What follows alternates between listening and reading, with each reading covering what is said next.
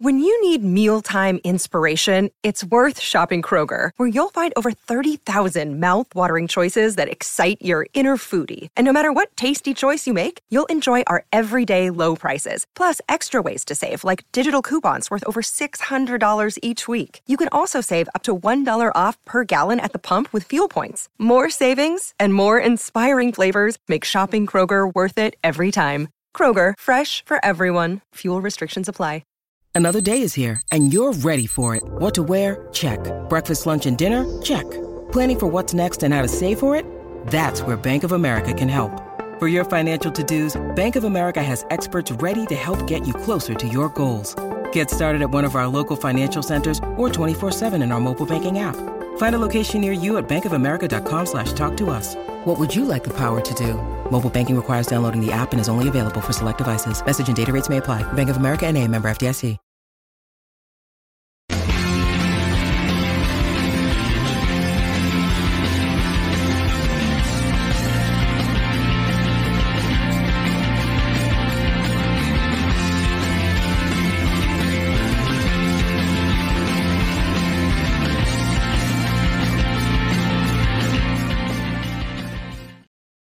Hello everyone, welcome to Club Deck Corner here on Club at 22, the Rangers podcast. This week in Club Deck Corner, it is positive on and off the pitch as we go into the international break with another win over Livy, and the annual reports are released showing yet more progress off the pitch. Well, I suppose that's open to interpretation, but the way I interpret it is there was positives in it for sure.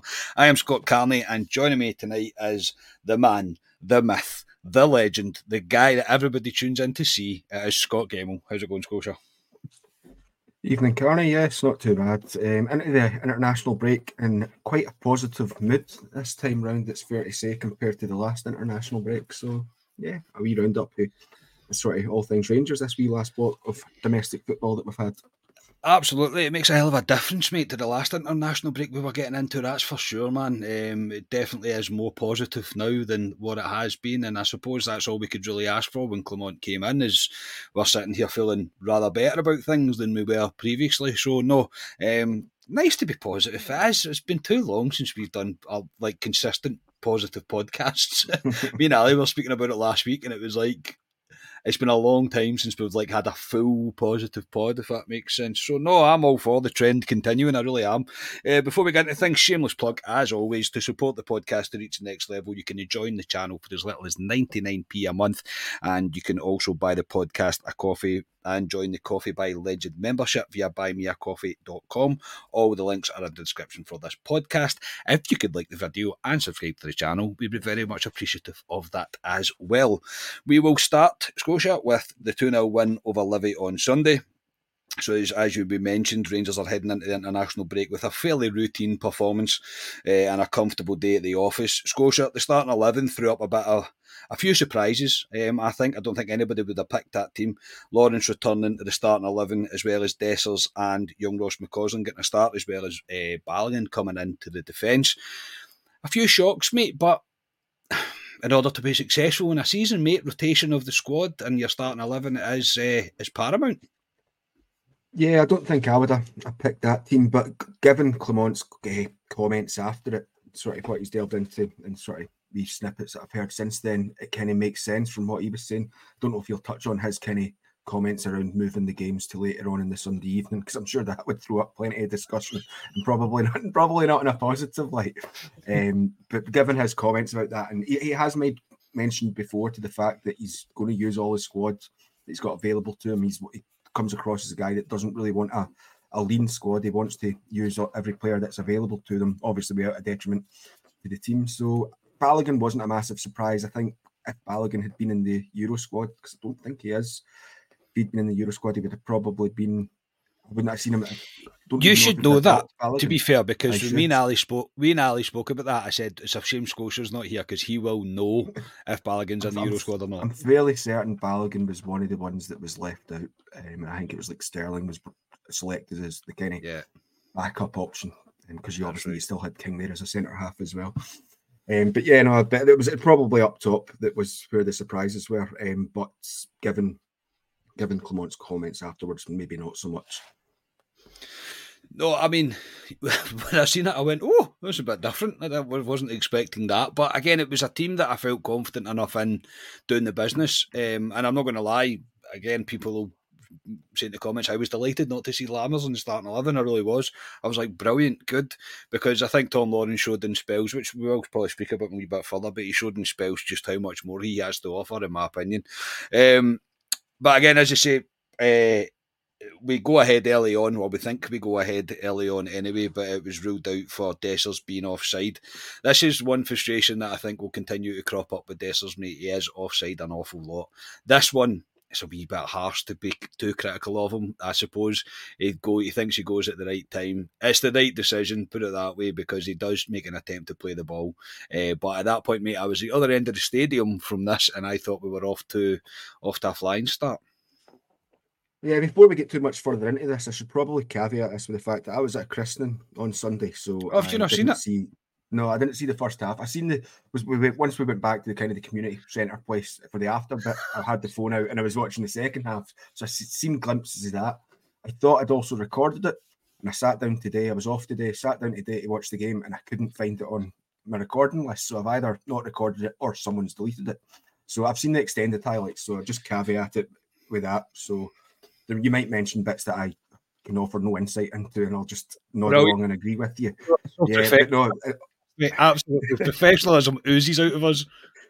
Oh, indeed. Yeah, no, but I know this one was in the extended highlights that you were talking about. Yes, and yeah, because it comes from a dead ball situation. He runs a wee bit too early, and then goes out and puts his foot out and starts to interfere with play that way and goes off. So there's no real concerns with that when I watched it back today. But yes, Dessers, this is a frustration. He's becoming Sakala 2.0 in regards to the offsides, isn't he? Very much so, mate. It's frustrating. It is frustrating. But again, it's this one. I'm like, he probably should time the run better. He is quite a bit offside, but he's a striker, and it's what he's going to do. But it is a frustration that's going to get flung at him, because there's many things that people like to fling at Dessers, and the offside one is certainly becoming more common than not. It's just something he needs to work on. He has to get better at it. Has to get better at timing his run. However, McCausland then wins as a penalty after going down under a perceived contact, I will say, from the goalkeeper. Tav misses the penalty, mate. Hits the post, a pretty poor penalty by a Tavernier standards. VAR checks this, mate. For me, Scotia, with blue tinted glasses off and on. At the time, I screamed for it. Again, it's the other end of the pitch for me. It looked like he wiped him out. It genuinely did. This isn't a penalty for me. No, I agree. Yes, I was, like I say, this is one of the ones I didn't kind of see live or half live, as it were. But watching it, the first sort of action it shows you of it, where the camera angle is, you could say, "Oh, that could be a penalty." But as soon as they show you the reverse angle, and then what McCausland tries to do, no, it's not a penalty for me. But we see attacking players do this all the time to varying degrees of success. You could say it was success in regards that he actually got given the penalty, but for me, if I was in the VAR room for that, or if I was the referee, I would be reversing my decision. Obviously, VAR had called it back for the ref. Did the ref look at it? Can't remember if he did. But the ref didn't go over to look at that. No. Oh, did he go over to look at that? No, he didn't. No, he didn't. Right, so the ref didn't even get the chance to rescind or reverse his decision. Because if I was the referee, I think I certainly would, because there's very minimal contact at the very end, and that's a big stretch. Definitely with very blue tinted specs on when you're saying that.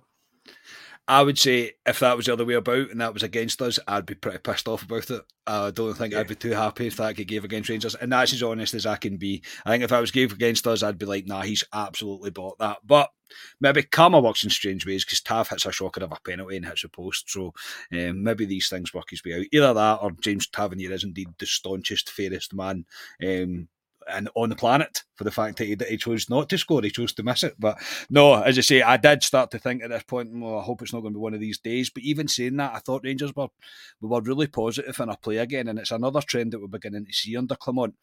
It's not miracle workings that he's doing. It's encouraging the players to play forward, to win the ball high, and to continue to play forward. Scotia, who would have thought it was as simple as that? It's ridiculous. You can't look at it. And we've said it quite a few times now, and that's 7 games that we've seen Clement in charge in now, and it's just making things simple for the players to go out and execute, not overcomplicating things. And the players right now are thriving under it. They are, absolutely, and the goal was what's the word I'm looking for? An accumulation of all of that. Terrific work from Lawrence, who takes out about 4 Liverpool players with a turn, releases a fantastic through ball for Dessers. Dessers is already on the charge. It's straight into his path. Dessers holds his man quite well. I thought he was strong. Doesn't make the cleanest contact with the ball at all. It hits off the Livingston's player, bounces up over the keeper pretty much, wrong foots the keeper, and it kind of trundles into the back of the net, mate. But I didn't care at that point, and I thought, Dessers has scored again. Yeah, no, firstly, it was a great pass by Lawrence. Just he removes all that, taking out all the players in between him and Dessers. To remove that, how often have we seen it where that forward pass isn't getting made? Ryan's tearing his hair out because the forward pass isn't getting made. Lawrence comes in, does it. A few of the highlights I did see from Lawrence, he was doing that. Seemed to be doing that quite a bit. Yeah, driving forward with intelligence as well, not just hitting and hoping. Dessers, I think Dessers makes a really good first touch with the ball, and then let's be honest, he does get a wee bit lucky with the way he sclaffs it and the way it kind of takes out the defender and the goalkeeper. If he'd maybe struck that cleanly, it's maybe getting saved or blocked. But no, luckily it didn't. And again, this is just another bit of a confidence boost for Dessers as well. Him getting a goal, and the first goal at that as well. I think that might can be overstated too much. That when you score is just as important as if you're scoring, because scoring like the third goal in a 5 or 6-0 rout, you've maybe overlooked, not remembered so much, particularly when he scored against Dundee with some of the quality of the other goals that were scored. But scoring the goal to take you into the lead or scoring the winning goal, I think gives you another sort of different type of confidence, particularly to strikers. Yeah, it's as if he knows he can be relied on, and he'll be putting that in the manager's mind that he can be relied on, and the fans' mind for that matter. Look, I think he's perfect. I think he's anywhere near it. No, I don't. I still don't. But the fact that he scored, so you have to give him credit where it is due. He did manage to score because he had a chance really early on as well that he broke through. The kind of smash that the keeper could have done better with. There was one later on in the half as well from the right-hand side, again, just smashing at the keeper. But he'll be a guy that knows that he's lacking in confidence, he's lacking in goals, he's lacking in real form, so it will be the all added pressure of I need to score, and somehow you manage just to always find the goalkeeper. We've seen it happen with many strikers before. I didn't think he was terrible at all. I think there's improvement there, but he is very much now the backup striker for Rangers. I don't think there's any great doubt. Everybody knows who the first choice is, and it is Danilo. There's absolutely zero doubt in that. We'll stop as well and we'll talk about Lawrence. I thought he was very positive in the first half, mate. For a guy that's not played a lot of football, I think you can see why we were anticipating his return to the team so much. He's a very clever footballer. He's got an intelligent footballing brain. He's good touches, good vision, good control of the ball, even on that pitch. He's still probably short of match fitness by quite a considerable way, but it is very, very positive to see him back in the team. Definitely. I think he's clearly been drip fed into the team by Clement, because he's made a few sort of cameo sub appearances now, and he's been in and around the squad, and he's not went in and put him in straight away. He's waited until what he felt was the right moment to bring him in. And yeah, from the wee clips that I seen of him today, he did look very good at the weekend there. And what I'd say as well is, if you think back to just before his injury, I mean, we were all kind of banging the drum about him and going like, oh, this is going to be a really good season because Lawrence, look at the contribution he's given us. Was Lawrence one of the ones that, I hate doing this, I hate giving the boy credit, but it was Lawrence one of the ones that Ali had said, oh, he'll be good for us? It definitely was. Yeah, Ali had said that he'd seen him play a few times, and he said, we're buying a bit of a player here. Yeah, so hopefully, he can live up to Ali's recommendation of him. But Ali's very, very, very high standards, Alistair. Yeah.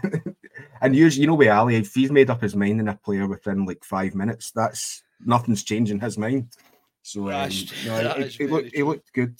He looked good there from the highlights that I've seen. And yeah, he's now got this kind of 2 weeks again to I think Clement have said they're maybe getting 3 days maximum off, the ones that aren't going in international duty. So, but even on those days as well, they'll be given their strict running regimes and stuff that they'll need to do on their days off. So hopefully this 2 weeks can just help build up. I know obviously it's not match sharpness he's building up, but it's just more kind of running about physical exertion exercises that will be put him in good stead for coming back against, is it Aberdeen we're away to once we come back from international break? Yeah. Aberdeen on the 24th. But yeah, no, you're spot on, mate, as well, is that you're right, it's not the 24th, it's the 26th before Sunday. Yeah, it's the 26th. It's a positive thing that he's going to get more fitness in terms of like being in the correct shape in order to get more game time, in order to make an impact on the squad. But I thought he was great. I really did. I thought it kind of shows the difference between, and I'm sorry for slamming Lammers, I really am all the time, but the difference between Tom Lawrence and Lammers is night and day for me. It really is. I don't think there's any competition for who plays there if both of them are fit. If that's the way that Clermont's going to intend on going with the 10 role not being Cantwell, for example, then I think it's Tom Lawrence's position once he's fully up to match sharpness, and I don't see anybody really disagreeing with that, because I thought he offered a lot in the first half, mate. I thought we should have been 2 up. Yes, mate, go. Just on that, Carney, what it does as well is, because like you say, it looks like Cantwell won't be, at the moment, certainly doesn't appear to be one of the kind of guys for Clermont playing in that 10 role. But what it does do is it gives Lammers now knows that he's got strong competition, that he needs to up his levels of game. So again, it's one of those ones. I think I'd said the same when Yilmaz came in about Barisic. It gives these players, all right, I actually need to pull my finger out and I need to contribute in matches as well as training. So you would like to think that could be a positive impact in Lammers' game. I'm still not where you are yet. I've not written him off just yet, but you know. I wouldn't say I've written him off, right? I wouldn't say that I'm written him off, but I'm very close to that line. Like, I am very, very close to that line. I'm not far away from it at all. I just don't understand the guy. Look, I'm going to go a podcast without getting stuck into him, but you are right that competition for places is going to provide strength for the squad. It's going to provide players to have to up their game, and it's an exciting time. I don't know if Matondo coming back into the team is going to change what he looks at, what he does. Like Scott Wright, Matondo being fit, whether it changes if Cantwell is going to get moved inside, and it gives him 3 options there in terms of Lammers, Lawrence and Cantwell. That's a possibility as well. It's going to be interesting to see once we get more players fit and back into the team, hopefully after the international break. But I think Lawrence has done himself no damage at all. I thought he done really well for being out for so long, coming into the team and making an impact like that. I thought he was very positive.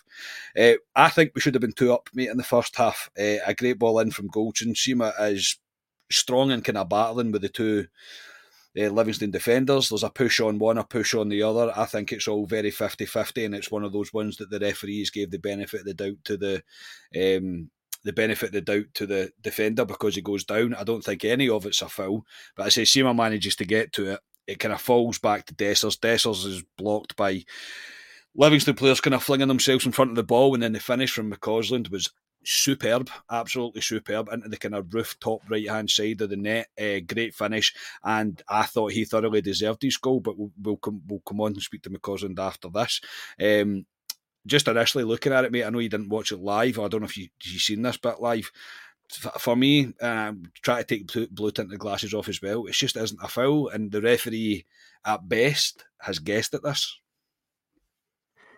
This one I did see it on. I had it on my phone at this point and was watching it, and I initially thought, no, there's nothing wrong with that goal, and briefly seen the quick replay of it, and I was like, I can't see why he's disallowed that. I can't see anything wrong with it. I sat down today and looked at it in a wee bit more detail, and I can understand why the referee has given the foul against Sima. But does that mean I'm in agreement with it? Probably not.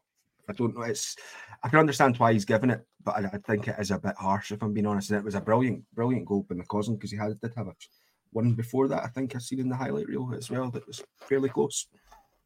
He was terrific, McCausland. And just on the goal, I think it's a goal. I think it's almost like they call it in racing, like a racing incident, basically, when something just happens where it's just nobody's real fault and it's just kind of fair game. And I thought that was pretty fair game. I thought it was a battle between them for Sima to get there. Sima manages to win the battle against Turum, and I just thought it was very harsh to take that away. I really did. But it might be slightly tinted, and I might be slightly biased based on the fact that how good I thought McCausland was, especially in that first half.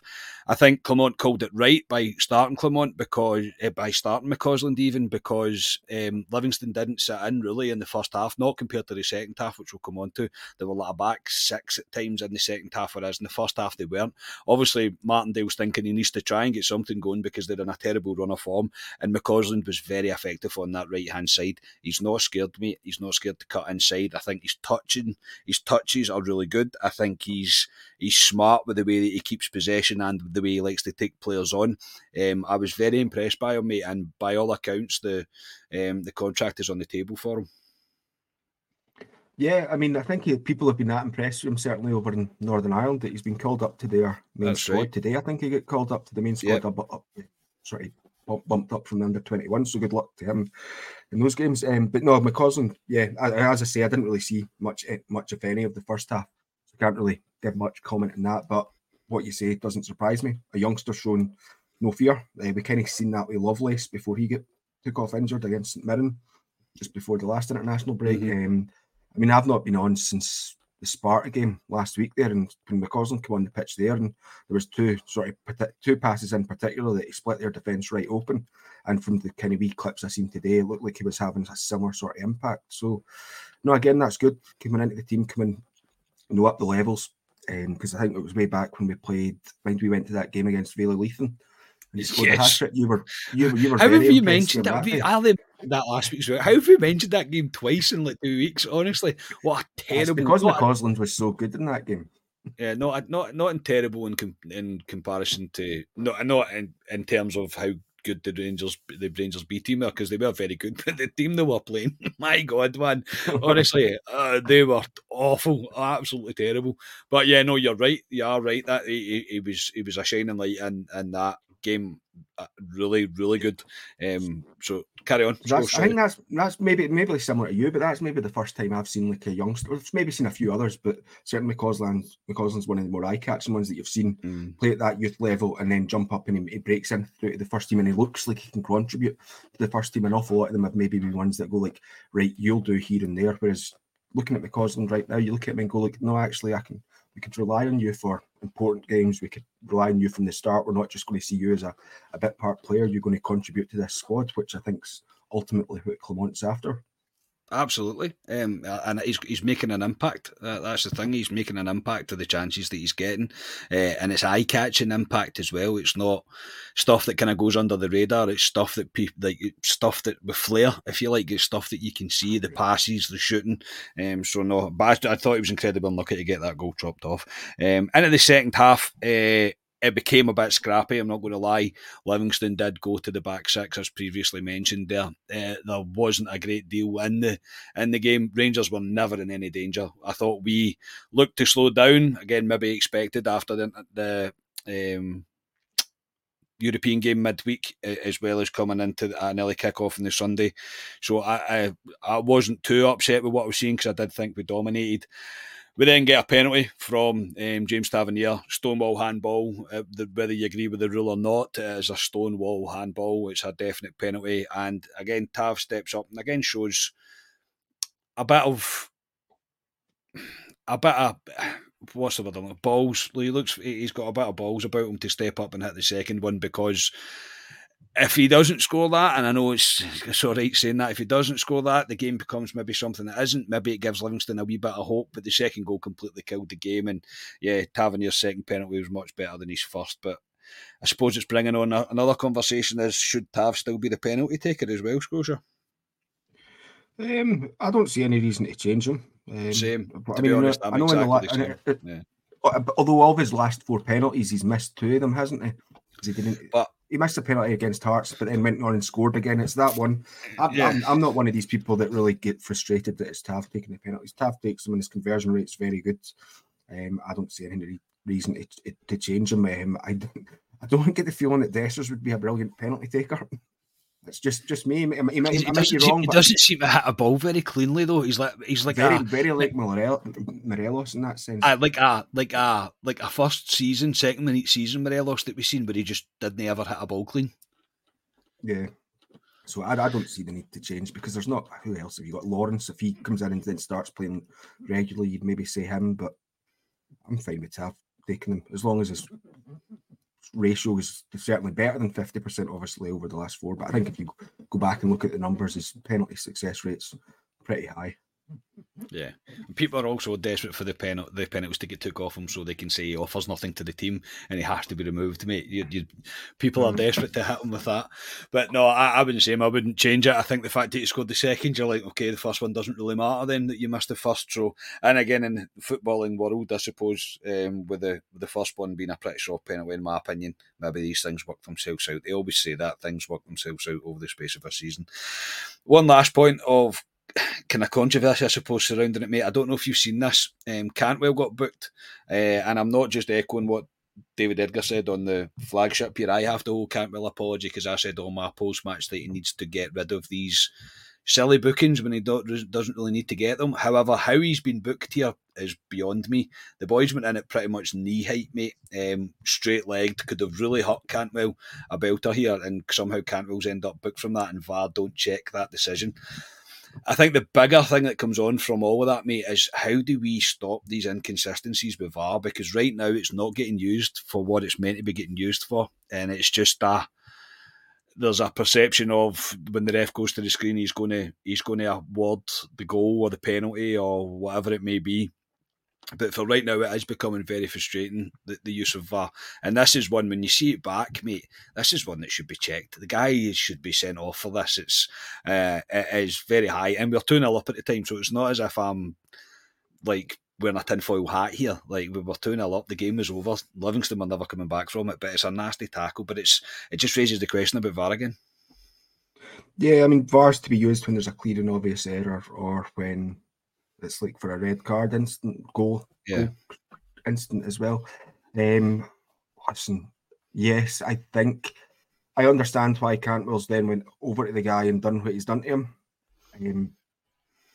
Because yes, it was kind of. I mean, it was lying on the ground and he's kind of kicked out at his knee, hasn't he? Really? Yeah. I think surely they would be looking at that in VAR. I mean, but what I'm trying to get here is it kind of doesn't excuse or remove the need that Cantwell shouldn't react in the manner that he does and go in and knee the boy, like put his knee towards the boy's face either. So I can understand why he's still been booked, because if the other guy gets booked for that as well, or that gets looked at, it doesn't really negate the fact that Cantwell's then went and tried to put a knee on him. Obviously, there's no force in the knee, it's moving the knee towards the player's face. But so I don't think the yellow card for what Cantwell done was undeserved. But I agree with you that they should probably be looking at what that tackle from the boy. Now, obviously, maybe the guy at VAR's thought that when it's not a clear and obvious error, or it's not a sending off challenge, therefore it lets the referee deal with it. But yeah, that's not the point I was just trying to make. Cantwell, I know what you were saying after the game. He does need to kind of rein in that after a bit. Because I mind, again, going back to the Prague game, did an awful lot of the Prague players not get booked after Danilo's goal because they were sent at the referee after the goal had been in, and obviously then it goes back to the goal kick. Those yellow cards didn't get rescinded because they were still, making dissent towards the referee. Yeah, we all know Cantwell cares. We all know that he loves it here. We all know that he's full of passion when he's playing for us. He doesn't need to do that. Do you know what I mean? He needs to just walk away from time to time. Just walk away, choose when to do it and when not to do it. And that one, the tackle is bad, it is, but the retaliation, it's kind of uncalled for. But I would say as well, Carney, it's all very well and good for us saying this sitting here. We're not there in the moment. It probably would be if it's me myself. I'm reacting completely differently. Yeah. I'm not even putting my knee towards the boy. I'm putting the boy's face, kind of thing, Full flying headbutt at the guy. Yeah, I know. It's all about if Cantwell thinks he's trying to do him there. Do you know what I mean? And as professional football players, you're not meant to do that to each other, kind of thing. So maybe there's some of that in it. But anyway, it doesn't matter. It's another booking that Cantwell has. But Rangers were very, very much in control of that entire match. A very routine win. A lovely day in the sun that I enjoyed myself going to the Tony Macaroni Arena and highlighted all by the PA announcer guy. If you've been, you know exactly what I'm talking about. I honestly think that guy was a bottle and a half of whiskey in, something like that. With the way he was talking, mate, I've never heard anything like it. We'll go to the Spaghetti Head, mate, and you hear him for yourself, because my goodness, that guy was he was definitely on one. But no, a very, very enjoyable day. Yeah, a very enjoyable day. Right, Scotia, we'll move on. Rangers' annual report and accounts were released on Monday evening, as well as the details of the upcoming AGM. The AGM will be held at Edmondson House on Tuesday the 5th of December at 10:30am. I will read the statement from Chairman John Bennett that was released on the club website. The club has for the second year in succession returned an operating profit. Turnover for the year to 30th of June 2023 was 83.3 million, generating an operating profit of 252,000. Yes, sorry. While successive years of operating profitability can be seen as encouraging, especially in the light of what had gone before, there is still much work to be done. The club vision must be simple and clear: sustainable success. This applies both on and off the pitch, and it must be the mantra by which all the club live. Football is a business which is particularly prone to being reactive. While this may be inherent to the industry, sustainable success can only come when we are systematic in our processes. As I've just lost my place, I apologise for this. I really do apologise. What bit was that? Our processes and in our actions. Apologies, everybody. I clicked my phone there and it disappeared. I do apologise. It is my firm conviction that this is a precursor to returning the club to the status of serial winners. I have talked previously of the four components of financial sustainability: season ticket sales, commercial revenue, European football and player trading. While the first of these components will never be taken for granted, it is the fourth that requires attention. Player trading will always be inherently volatile, yet Rangers must replace sporadic wins with systematic success. It is a given that it all begins with player recruitment.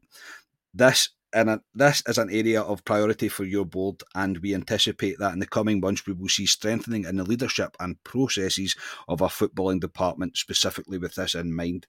And reading between the lines there, that's a director of football or technical director, whatever way you want to look at it. The statement included also key highlights. These included club reporting another set of robust financials to build on previous years, second consecutive year for operating profit, overall revenue of above 80 million, record commercial revenue, positive player trading performance. This is fundamental pillar to the club's business model, continued investment in facilities and team, which again will continue forward. Scotia, your thoughts overall on the accounts, on the first initial kind of skim over it that you had, and you've told me you've got a story behind these accounts, so I'm looking forward to hearing it. Well, it's not so much a story, it's just a you'd message the other day saying we're going to speak about the finances and we're going to just read up on it a bit, Scott. And I just thought to myself, fucking brilliant, because to be honest, this is one thing that I just get bored of it. If I'm being completely honest, probably shouldn't get bored of it, but I get bored of it and I look at it because I was thinking back as well. See, when a couple of live pods ago, Ryan asked us they was going to talk about the pyro. So I'd spent my Friday afternoon diving deep into like how the Norwegian authorities deal with, how they get their safe pyro up and things like that. Educating myself in the situation, and then I done it.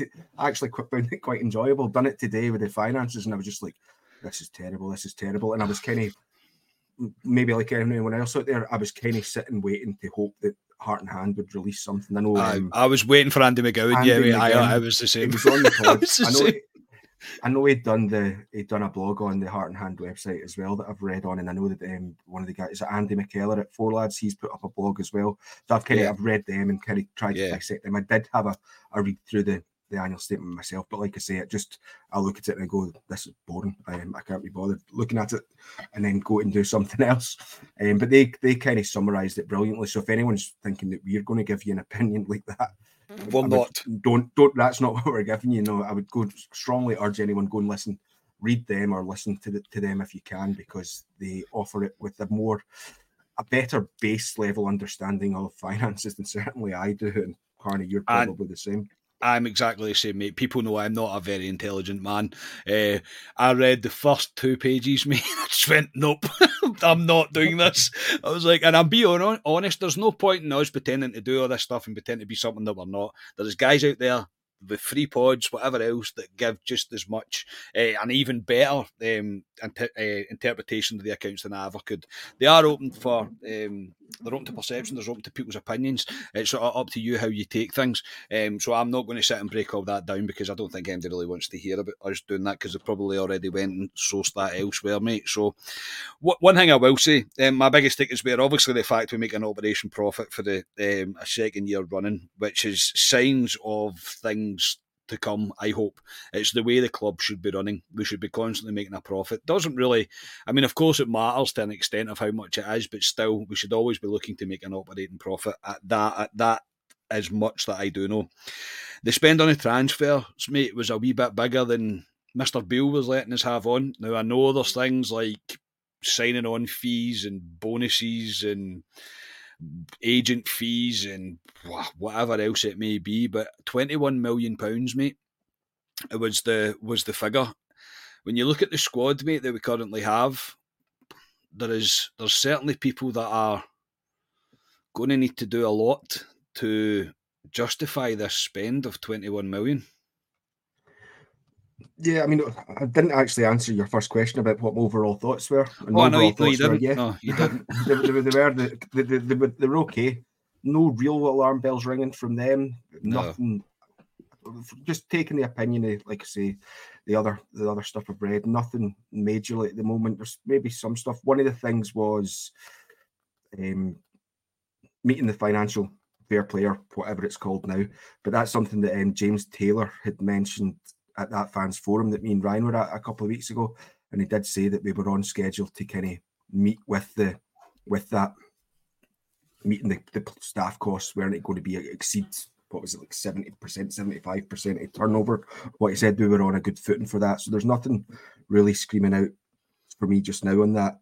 It's disappointing that we've made an overall loss, but I think you can look into the numbers and see the reasons behind that, what's happened. Because as well, what we're doing there is we're looking at, generally what you're doing is looking at the last year's compared to this year's, and you're comparing the Europa League run with the Champions League. So it's they're two kind of exceptional seasons in terms of what we're doing in terms of European money and things like that. But when you talk there about the money, the transfer money, that 21 million isn't included in these accounts. That's 21 million pounds that's been spent since June 2023 on players coming in. So that's your, who have we got? Danilo, Dessers, Fuentes, and Lammers. They're your four guys you paid money for. Did we pay in for Butland? Didn't we know nothing? No, but I think Butland will have a hefty signing on fee. Why? Because remember, yes. Man U were at a point where we was considering renewing his contract for them, or offering him a contract for him anyway. So there will be, those signing on fees that maybe aren't apparent when you first see it. But that 21 million, it seems an awful lot. But this goes kind of to a point that I've made in the past, that 4 months into a transfer window, I think, or to see players come in from a transfer window, I think it's far too early to be saying whether or not they're successes or not. Because I'm still kind of trying to make up my mind if the last batch from the summer before are a success or not. And that includes your likes of Lawrence, Matondo, and Yilmaz. And Davies as well was in that. So I'm still not sure whether they can be marked as a success or not, because that was 17.5 million we spent on them, along with others. So yeah, but when just looking at that figure on its own and where those players are in terms of performance right now, it's a bit worrying. Don't give one person the control of the player recruitment, I would say, Mr. Bisgrove and Mr. Bennett. Mr. Bisgrove, yes, please. I know you tune into this podcast every week, so but no, look, it's a learning step for the club. I think that they won't be doing that anytime soon again, anyway. And look, I agree with you, Scotia. I do. I'm very much, it is still early doors for a lot of the players. It does take time for players to settle in. There'll be players that change our minds on how good they are, how bad they are, whatever. It will take time for a lot of the players to settle in, but just on first viewing of it, as you mentioned, it is a wee bit eye-raising. However, look, as I say, it's investment that was required into the squad, so I think we would all be sitting here bemoaning the fact that if it was only 9 or 8 million that was spent, for example, we'd be going, what is that at? Is that all we spent? So it's one of those things that you're damned if you do and damned if you don't. But I do believe that it's a learning curve, that they won't be entrusting just one single person like the manager to make the final decisions on who we sign going forward. Still very much working on the 4 pillars, mate. I think there's 2 of them that are probably doing not bad. The other 2 probably need attention, but it's quite clear what one that Bennett is saying needs the most attention, and it is the player trading pillar, if you like. And that's the one that will probably get the most attention in the coming year. Which is where, as you say, you would expect a director of football to come in, mate, and be solely responsible for prioritising this pillar and to ensure it becomes a success over the next 2, 3, 4 or even 5 years. I think it's critical for us to probably every 2, 3 years be selling someone on for a considerable profit in order for this to work. And as frustrating as it is, because when good players are at the club, you don't want them to leave, and you tend to fall for them, and they tend to become one of your heroes. But it is the way that we're going to need to operate. We are always a selling club, mate, and whether you like it or not, that's where we are in the world of football. But the director of football is going to have a task on his hands coming in to make this pillar a success. Yeah, the player trading model, I think, for us is one of the main ones, because I think when you look at where we kind of make our money in terms of, you know, the percentage of each thing towards the overall turnover, I think our, like, just bums and seats makes up just under half of our turnover. I think it's just, which then makes. No, you're right. You are right. Just under, which makes the comments that Bisgrove made about, almost a wee throwaway comment he made at the fans forum about adding 8,000 to 10,000 onto the Copeland and Brimlin. That'll cost an awful lot of money, but yeah, we've got that. So Europe, player trading and making deep runs into Europe are huge for us, because it's going to be, unless we make a fairly decent dent into Europe after Christmas this year, then next year's account numbers with that £21 million plus any other kind of add-ons that we need to play for players that are from a couple windows back, it's going to make next year's ones look a bit worse. So player trading then does become vital, and we didn't really sell anyone for big bucks in the window just gone there. Have we really got very many saleable assets in terms of making a good return on them in January? Probably not. I mean, maybe Butland, but do we really want to be selling Butland 6 months down the line? No, we don't. No. So player trading is going to be a massive thing. And we know it's going to. We've been saying for a few years now that it's going to be a massive thing, and it can't just be an Aribo here, a Patterson, a Bassey there. We need to do it all, not just the big sales, but the getting decent returns for players. I know we flipped Jolak in the end because Beale didn't fancy him, but we didn't really make any return on them. We made a wee bit more of the money we spent on him back. So what we want to be doing is at least getting players in that middle bracket as well, you know, like your £5 to £7 million type players. And that, I don't include Kamara in that, because Kamara in that player trading model should have been flipped far sooner than he eventually was. 100% agree, mate. 100% agree with that. I think it's evident as well, moving on from the pillar, it's evident how important European football is to Rangers and the money that goes along with that. We need to be into the Champions League, and we need to have a decent run in the Europa League in order to maintain the money coming in. I don't think that's any secret. It's exactly the same for the other side of the city. They're very much in the same boat as that. We kind of rely on the money that we'll be able to get from European football, and it can't be underestimated. I know it's easy for us fans to only concentrate on the league because it's be all and end all of everything for us, really, is to win the league. But it is critical for Rangers to get a decent run and a decent payout from any European competition that we were in. So yeah, I think that's pretty clear to see. I think the only thing I'll take away from it, probably mainly overall, is it's clear that we're not 100% a self-sustainable club yet. We're not far away from it, but we're still not quite there yet. But look, mate, in terms of the way things are going, in terms of the way that this board are approaching things, the way Bisgrove and Bennett are doing things, I'm confident with them at the helm right now that we're making the right steps. Yeah, I think so. It's one of the things I took away from listening to Andy McGowan earlier today, and it's something that I'd actually thought about before I sat and listened to it, is that the ease that we've got of comparing ourselves to Celtic. It's just because they're right there, because we're vying for the same trophy, etc. It's an easy kind of thing to look at.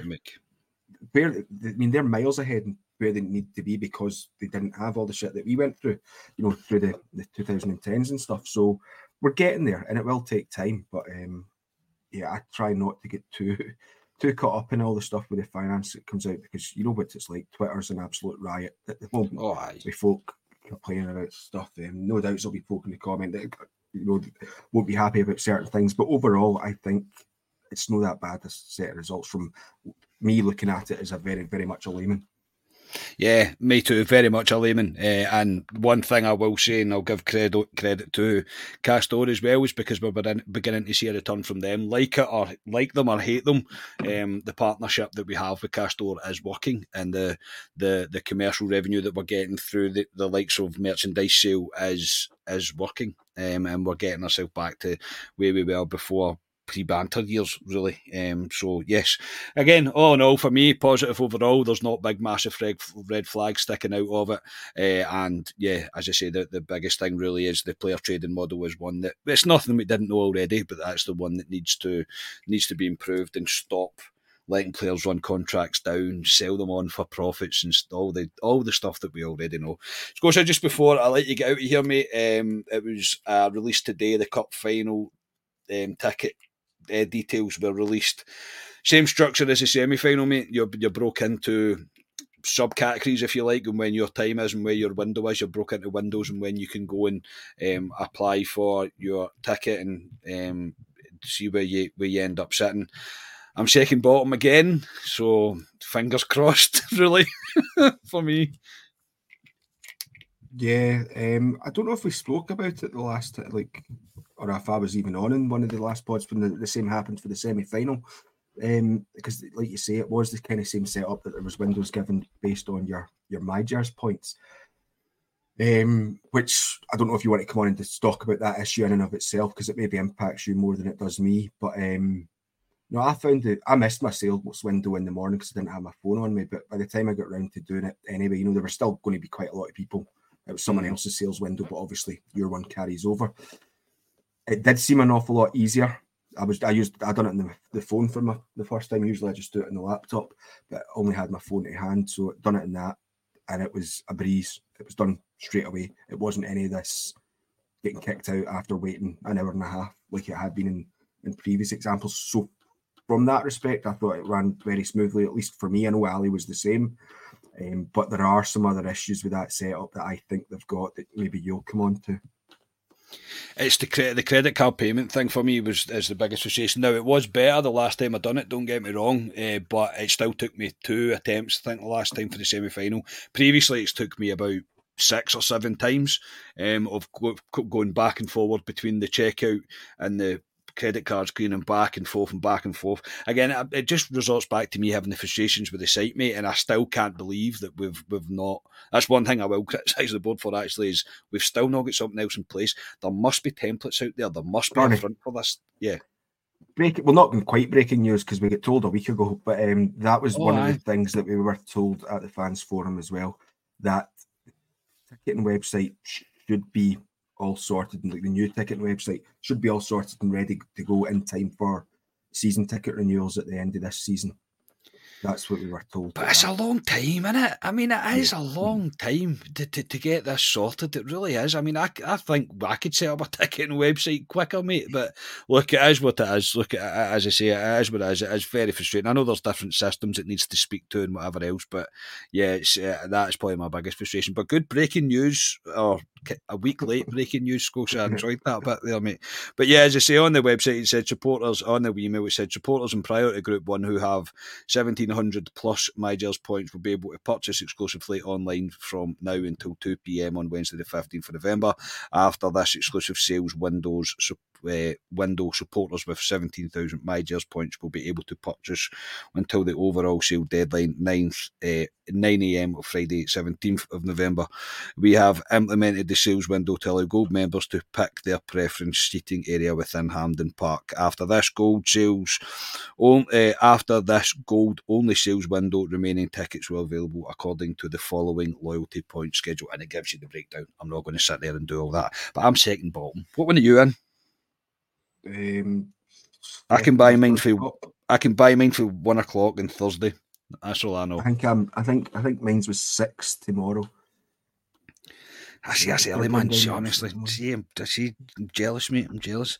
But Carney, this was what I was setting this up for you to speak about, because I didn't know if you wanted to speak about it. But one of the issues, speak about it then. I know that it was mentioned a wee bit on the social media around the last time round, is if you're sitting in a tier that's, goes on sale either today or say first thing tomorrow morning, but you're taking your kids along, you're waiting, going to go and sit with your dad or your mum or something like that, and they're on a lower tier, you then need to wait until their window opens up to guarantee that you'll both get seats beside each other. That's the one thing. I think that's what Ryan was saying, wasn't it? Yeah, obviously it means that you because if most people, well, I know that an awful lot of people want to sit in the Rangers end. Let's get that started. People will comment on that in the comments. We want to sit in there, but it's folk like I prefer to sit in the North Stand because I think I get a better view of the game and things like that. But if I was then if I had someone that I was taking along with that wasn't in that priority window or at the very bottom of the priority window, I'd need to wait until their sales window became available. And then by that point, North Stand might not be available and we'd need to go for the West Stand. That was, I think, I did see people mention that in the socials last time. Right. Yeah, it's definitely, it's very much a stopgap, this, I think, until the new website's up and running. Then I'd imagine it'll be a free-for-all again. That's what I would expect to happen anyway. But yes, as I say, if you're a MyJers member and you're within that bracket, then you'll be able to buy your tickets over the next coming days. And fingers crossed I get a good seat, mate. Fingers crossed I even get a seat, but fingers crossed I get a good seat. So that'll do, Scotia, for tonight, mate. Good to see you. Good to have you back on, mate. Thank you very much. Yeah, cheers. That's been enjoyable. I'm on my way off to enjoy a very stress-free international break for me, Carney, because Scotland managed to do the business earlier in the year. So this one's a wee mini holiday for me, I believe. Is this just a bonus, this one for you, yeah? Yeah, this one I can just relax and look forward to. When does Scotland play? Not that I care. Play Georgia on Thursday, then Norway at Hampden on Sunday. Oh. So Haaland playing? Is that these friendlies? Are these important? No, they're not important. Scotland have qualified, so the Norway can't. Doesn't matter. It's all good. Doesn't matter, mate. Yeah, so you see a bit of rotation, I suppose. But yes, enjoy it, Scotia. Enjoy it. It's all for you, mate, and I'm all for you. I'm all for you getting in about it, mate. But as I say, it's not for me. I can't really be too critical of it, mate, because I don't have Ali here to back me up. So I'll say enjoy it, mate. That's why I thought I'd sneak it in. Yeah, yeah, don't have Ali to back me up. So yes, that'll do. As I say, we'll be back on Friday. We're going to do a club live where we'll be doing a punters Q&A. So make sure you subscribe to the channel, join us on Friday, and get your questions in the live chat. I'll release a post probably on the Thursday, so I'm presuming some will leave comments on the socials. But it would be nice if you joined us on Friday night from 6:30, and you can get your comments in the chat, and I will do my best to answer as many as we can. Thank you for tuning in. Please like the video, subscribe to the channel, all the usual stuff. We'll speak to you on Friday. We are Club at 22, the Rangers podcast. Cheers, everybody.